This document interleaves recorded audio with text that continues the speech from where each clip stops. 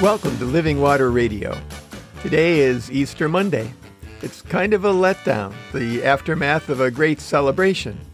On the other hand, it's a day to reflect on the meaning of Easter without all the expectations.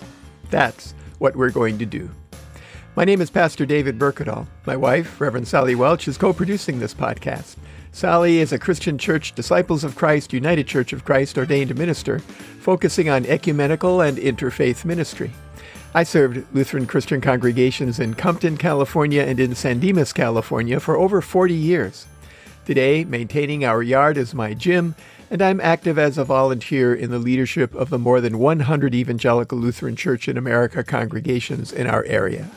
Between the two of us, we have over 80 years of ordained ministry experience. Check out our first Living Water Radio podcast, number 0, Welcome and Introduction, for more information about us and this podcast. Today is a day of great relief. Yes, it's the day taxes are due, and if yours aren't in yet, you have your work cut out for you. But for most people, a sigh of relief has been breathed. It's also the day after Easter Sunday, the celebration of the resurrection of our Lord. What does that mean? Jesus rose from the dead. That's nice for him. Everybody loves a happy ending, but what does that mean for us? It's a big deal because we died in Christ in our baptism. Death is a past tense experience for us. We are born again. We are a new creation. Our lives are hidden in Christ, and because he lives, we shall live also.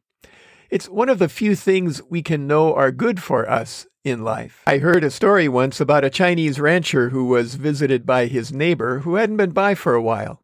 "How are things going?" the neighbor said. "I don't know," replied the rancher. "What do you mean you don't know?" "Well," he said, "do you remember that big storm we had a couple of months ago?" "Yes." "All my horses got spooked and smashed out of the corral." "That's bad, right?" said the neighbor. "I don't know," replied the rancher. "What do you mean you don't know?" "My men went out to get them, and they found my horses and 5 Mustangs." "That's good, right?" "I don't know," replied the rancher. "What do you mean you don't know?" "My son tried to break one of them and got thrown and broke his arm." "That's bad, right?" said the neighbor. "I don't know," replied the rancher. "What do you mean you don't know?" "A warlord came by the next day and conscripted all my men, but he didn't take my son because he had a broken arm." "That's good, right?" said the neighbor. "I don't know," replied the rancher. "What do you mean by that?" And the story keeps going on and on like that. We may not know whether what happens to us is really good or bad in life, but we can know the power of the resurrection because it comes as something from outside ourselves. Resurrection comes as a gift from God. Look at where things are in the pandemic. You think you know what's going on, but then things change. In LA County, you now don't have to self-isolate after coming into contact with someone who has tested positive if you don't have any symptoms. Cases are starting to rise again, but resulting in fewer hospitalizations and deaths because of the number of people who are vaccinated and the antibodies in those who have survived the virus. Cities, starting with Philadelphia, are reinstating indoor mask mandates because of rising infections, and cases are skyrocketing in England and China. What's going on? It's confusing. I read a short article the other day called something like "What People in the Pandemic Can Learn from Skydivers." It was an interview with a man who had taught skydiving for decades. He said that he had noticed that while skydiving equipment had become safer and safer in recent years, injuries and deaths from skydiving accidents had stayed almost the same. He puzzled over that for a long time until he realized that as people felt safer because of their equipment, they were willing to engage in more dangerous behavior. They felt safer, so they would try to glide through a narrow canyon, for example, and would be injured or killed. The same is happening with the pandemic. Circumstances change, but people don't necessarily change their behavior in a way that the circumstances warrant. For example, when Jesus was confronted with the death of his friend Lazarus and made the statement that he would rise again before he raised him, this exchange took place in John 11:23 through 26. Jesus said to her, "Your brother will rise again." Martha said to him, I know that he will rise again in the resurrection on the last day. Jesus said to her, I am the resurrection and the life. Those who believe in me, even though they die, will live, and everyone who lives and believes in me will never die. Do you believe this? Do you believe it? Do you believe that the key to life and death is in Jesus Christ, that it is not something we achieve, but something that is received as the gift of God in Jesus Christ? Did he give his life and then take it back again? Did Jesus rise from the dead? Here are 12 things that give us evidence for the resurrection. 1. Evidence of death. The Bible says that when the soldier pierced Jesus' side with his spear, blood and water poured out. This indicates that Jesus had been dead long enough for the solid and liquid parts of his blood to separate. 2. 16 Roman guards and the stone seal. 16 Roman soldiers was a pretty good defense. If the seal on the stone over the tomb had been broken, if they had slept on guard duty, they would have been executed immediately. 3. The disciples in shock. The disciples didn't understand what was going on. Some of them returned to work as fishermen. They thought that the story was over, and they didn't know what to do. 4. No body and no benefit to steal the body.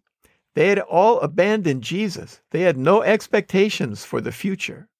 5. The witness of women.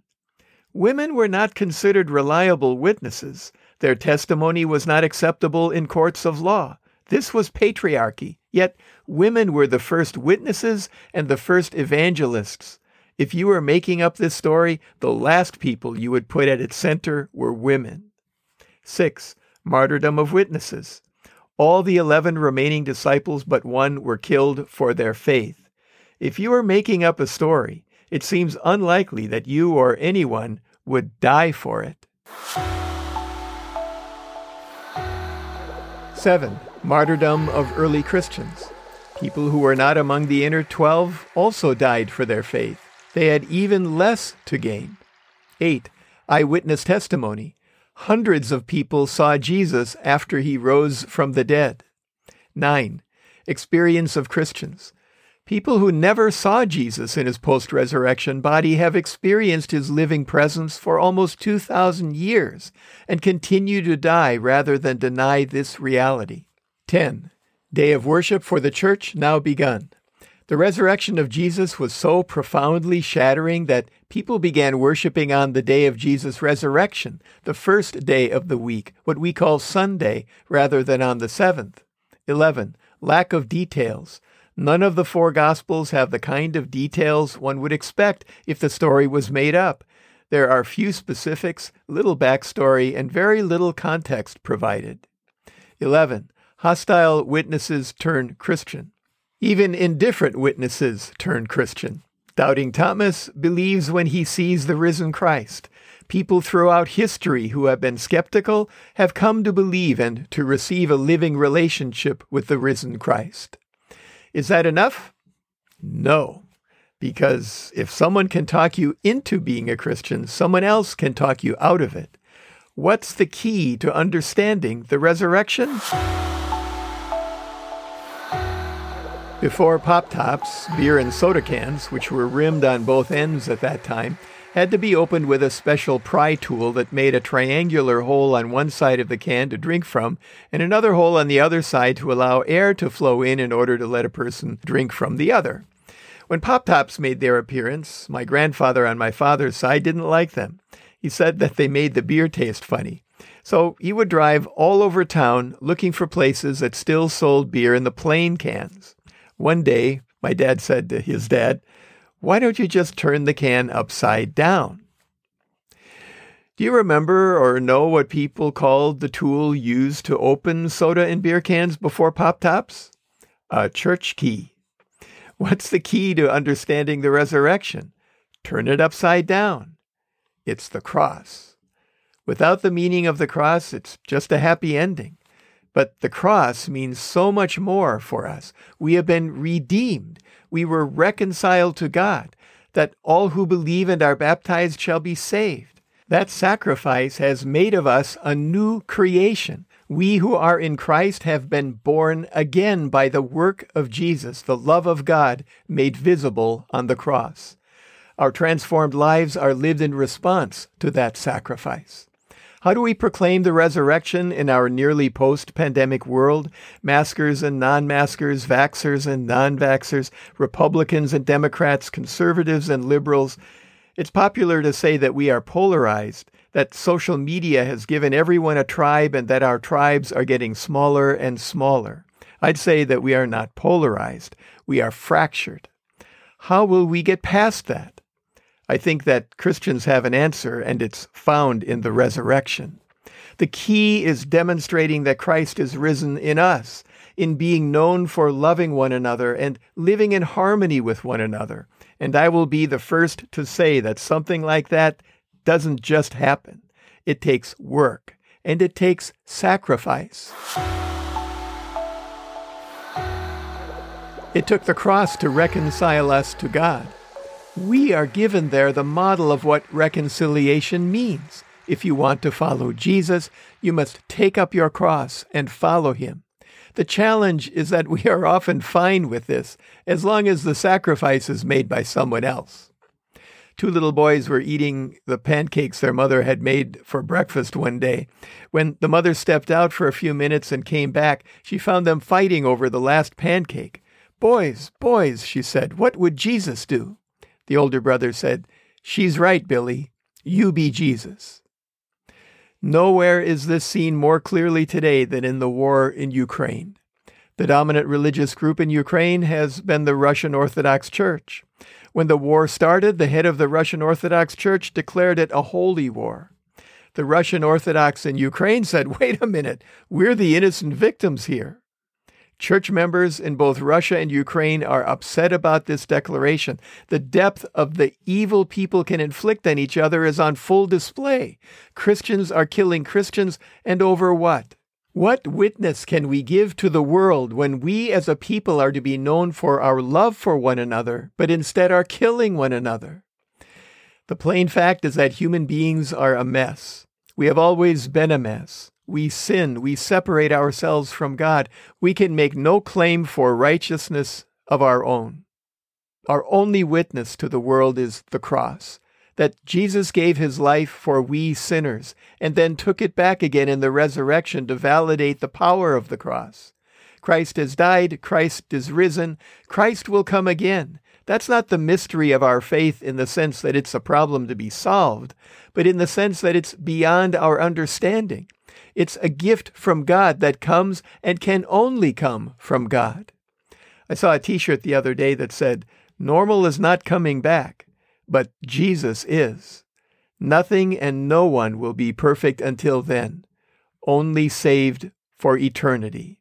Meanwhile, we are called to live in response to the love of God by exhibiting that love naturally and sacrificially as the new creation God has made us to be, living lives of repentance and resolve to be who we have been redeemed to be. Let that be our proclamation, our message of hope, and let us live that message of God's redeemed each day as the people of Christ. He is risen. He is risen indeed. Today, let's remember to pray for all those who have yet to get the vaccines and the booster, because they are most at risk to themselves and to others. And let's remember to pray the Lord's Prayer sometime today, the one that Jesus taught us. If you don't know what that is, contact us at the Revs David and Sally at gmail.com, or send us a tweet to @DavidBurkadal, and we'll send it to you. Send your prayer requests to either of the same addresses, and we'll include them next time. Send your comments there as well. As always, we encourage you to stay hydrated. Open your heart to receive the living water from the source, God's self, the living presence of the one true living God, the God who gave himself on the cross so that all who believe and are baptized might be restored to the living relationship with God for which we were created. Remember your church. Identify one if you don't already have one. Ask a friend about it or a family member. Google it. Contact the pastor. When you have a church, go to or tune into the worship service they have available. and support your church financially so that it will be fully functioning as we move now out of the variants and back into the new normal. Support your pastor and church leaders, pray for them, and help them in any way that you can. They're trying to find their footing. They're trying to keep everybody happy. You know how impossible that is. Support them. Pray for them. If you or a loved one are having thoughts of suicide or are struggling with mental health issues, call somebody, contact a friend or a relative, Google a local national hotline, talk with a professional, reach out. You are not alone. There are people around you who will walk with you through this dark time and into the light. Wear a mask when you're outside your home, practice social distancing, wash or sanitize your hands regularly, get your vaccine. It's the one thing you can do to keep lowering the curve and to literally save lives. Do it for the sake of others. Avoid crowds if you can, and be outside if you have to be in a crowd. Be kind to everyone you come into contact with, especially those who are sacrificing their security to provide for yours. We all struggle in some way. Be a helper and an encourager.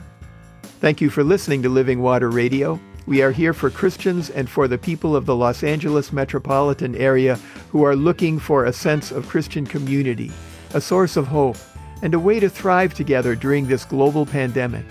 We hope you'll tune in next time and invite your friends to do the same. Meanwhile, Sally and I encourage you to open your hearts to receive living water, the presence of the Holy Spirit, and stay hydrated.